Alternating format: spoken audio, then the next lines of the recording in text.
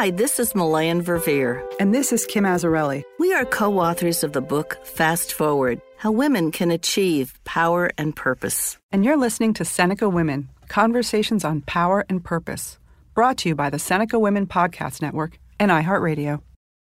Welcome to this special edition.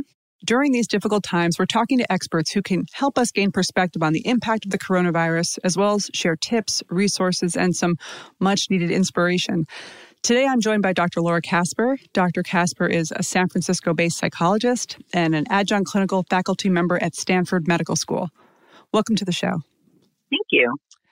Well, it's an unusual time, but we are very grateful for what you do as a psychologist. And, we have kind of new living arrangements, pretty much new everything for a lot of people. So due to the coronavirus, obviously, people are spending more time at home with their families more than ever. And so this probably could be a tough time for intimate relationships. Are you finding that? Oh, absolutely. I mean, what I'm seeing is, 24/7 time at home with our partners is basically putting a magnifying glass on our differences and how we cope. How we cope with fear, uncertainty, and feeling out of control in general, and specifically the threats to safety and health. I was going to say, it puts a magnifying glass on our own weak points as well. Yeah, absolutely. Yeah. I mean, what I was going to say too is, it's highlighting the ways that we've been meeting our needs outside our relationships, in good ways, like going to the gym and meeting our friends, interacting with colleagues, all those things that are good ways of meeting our needs and important. But it's also showing the ways that maybe we've been avoiding dealing with tension in our relationships by sort of going outside sometimes. So those tensions are more present right now, I think, than before. And how are you finding people are coping with that kind of new reality? They're coping in a lot of different ways. It's generating a lot more tension than I've ever seen before. I think people are, being creative. They're realizing that they're not seeing their friends or they're not seeing their colleagues from work. So they're trying to schedule a little bit more kind of talk time with a friend, or, let's have a happy hour, where we all get on video. I can see there's ways that people are really coping creatively. And in physical environments where, some people have the luxury of having bigger spaces, but some people have pretty small spaces. Mm-hmm. How do you create space when you're living in a confined space? How do you create that mental space? Yeah, I think that the biggest thing that I've been helping people with is this is a time to develop our relationships with ourselves, and so fear and resentment right now are kind of a gift, and it's a gift to help each of us pay attention to what are we feeling and what are we needing for ourselves, So to ask ourselves, do I need to take a walk? Do I need to just, if there's no other room, do I need to go to the bathroom and just have a moment by myself? Right? But just actually creating some of those physical barriers, telling your partner, that you need a little time, like, hey, I'm going to go lie down on the bed and I'm just going to take a little break, or I need to, go read or write in my journal or do something, like using or sitting in the car. That's actually I've had a lot of clients that have had therapy sessions in the car. Asking your partner to put on noise canceling headphones and listen to something, even if they're in another room, to create kind of privacy has also been something I've seen people do, both with therapy sessions, but also with meetings. What people are realizing, like how often their partners are on meetings, and just even having somebody talking in the space at the same time as you can be agitating, just kind of keeps our nervous system a little more activated. Right. And then you add kids to the mix, and that people are homeschooling, and that's a whole new dynamic. And apparently homeschooling is pretty hard. So people have a profound new appreciation for teachers. Absolutely. Absolutely. Yeah. The depth of empathy that my clients who have children have has been profound.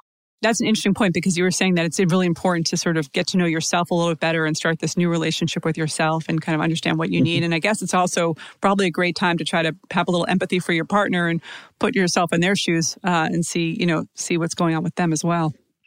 Oh, absolutely. When tension is coming up, if we stay in our sort of, I'm right, you're wrong position, that's just going to make a fight worse or just keep it going, versus actually taking this as an opportunity to learn something about your partner, genuinely listen to how they're feeling and what their concerns are, and treat them with respect in that conversation, just really upping the empathy game right now. I mean, that's going to turn differences into a blessing right now. Do you have any kind of tips or tricks for how to diffuse a situation when it's starting to escalate? Because I know there's that easy opportunity when everyone's under so much stress. Oh, absolutely.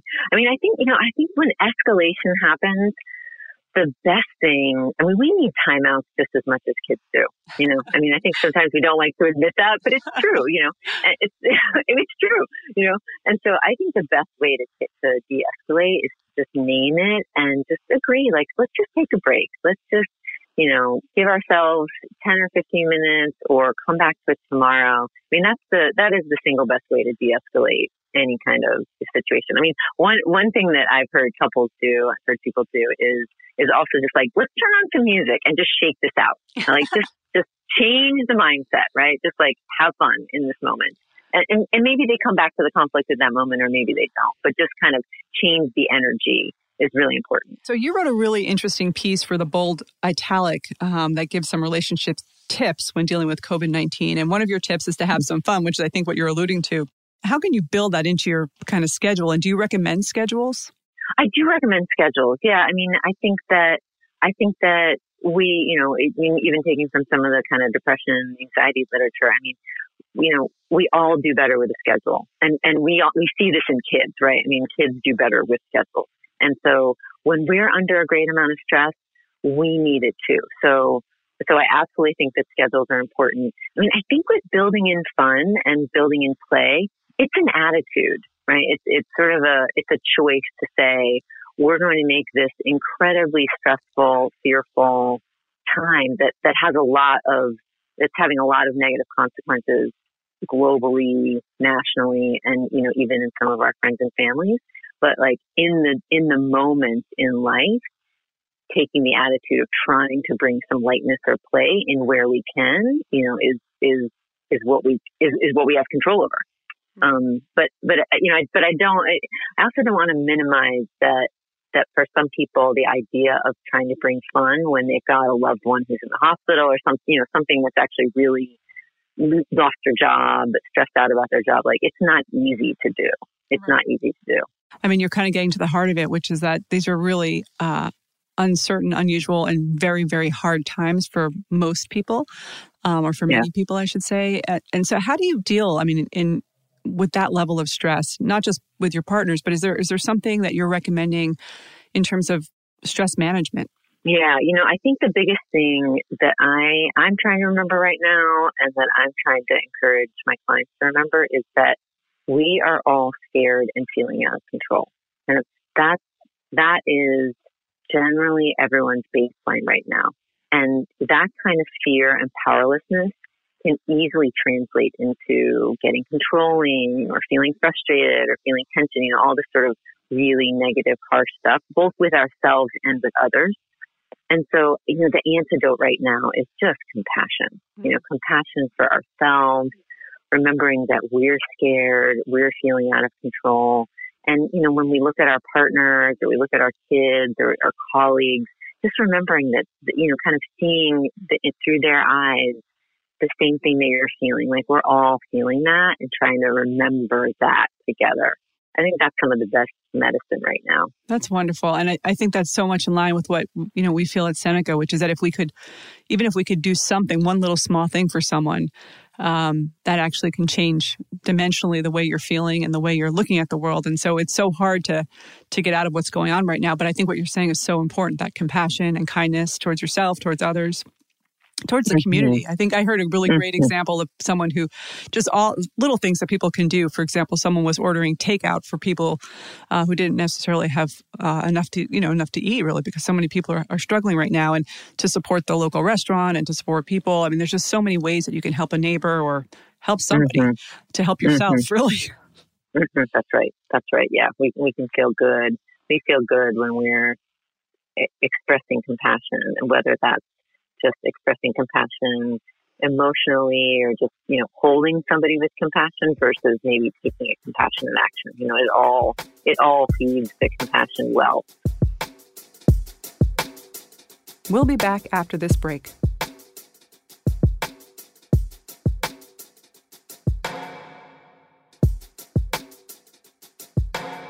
So if you make it through this with your partner, do you feel like you'll be well on your way for the next chapter? Yeah, I mean, I think we all will, right? I mean, I think it's really an opportunity to up-level ourselves and our relationships that way. You know, it's times of great stress that we learn kind of who we are and what we're made of and what if we can kind of grow from the challenges, then hopefully we're all stronger. Yeah, it's so true. I heard someone early on say, which I thought was kind of funny, but it actually resonated with me. They said, listen, this is either going to be a Corona divorce or a Corona romance. We're going to have to decide what it's going to be. Mm-hmm. Mm-hmm. No, that's right. Maybe being that's intentional helps. Have you found people kind of trying to work at their relationships every day and make that a priority? Are you recommending that as well? Yeah, you know, I definitely am. I mean, I'm this time at home without the distractions of work and, you know, or leaving, I should say. There's still work at home, but kind of leaving and traveling and all the things, it's like being together. It is an opportunity to, you know, work on both our relationships to ourselves and our partners. I think it's a huge opportunity. Yeah, I think it's a huge opportunity. So I am seeing couples. I mean, I think we're also hearing a little bit of the, you know, people are also feeling pressure to kind of personal growth and optimize personal growth while we've got all this time. And so I'm definitely not encouraging people to sort of push themselves too much. You know, it's like, what's available, what's possible. It's an opportunity. If it feels right, take it. If it doesn't, you know, don't work too hard. We're under a lot of stress right now. Right. So, you know, doing what works and not what's too much. Such good advice. Well, it's wonderful to talk to you. So what makes you optimistic in this moment? I think it's related to what we're talking about. You know, I think that we live in a culture that encourages us to look outside ourselves for validation and fulfillment. You know, the next promotion, the next Instagram vacation post, which leads a lot of people to my office door. You know, and while there's so much fear and worry and vulnerability that we're all facing right now, I'm optimistic because of the slowing down, because of the removal of distractions. I mean, it's giving us the gift of time and mental space to work on these relationships. And from my perspective, the space to improve the one relationship that's actually the key to mental health, which is the one with ourselves. Mm-hmm. Mm-hmm. Kind of reevaluate what you value, what you're doing, and how you're living your life. Yeah. How you're being. Well, thank you so much. It is so great to have you on the show. We appreciate everything you're doing to help couples get through this difficult period. Is there a way listeners could learn more about your work? Absolutely. Yeah. You can find me online at www.drlauracaspertherapysf.com. Fantastic. We hope to have you on the show again, and we hope you are staying well and staying safe. Thank you very much. Thank you so much, too. You're listening to Seneca Women, Conversations on Power and Purpose, brought to you by the Seneca Women Podcast Network and iHeartRadio, with support from founding partner P&G. Listen to Seneca Women Conversations on Power and Purpose on the iHeartRadio app, Apple Podcasts, or wherever you get your podcasts. And please support this podcast by telling your friends, subscribing, and rating us. For more information on Seneca Women, follow us on social media, visit our website, senecawomen.com, and check out the Seneca Women app, free in the App Store. Have a great day.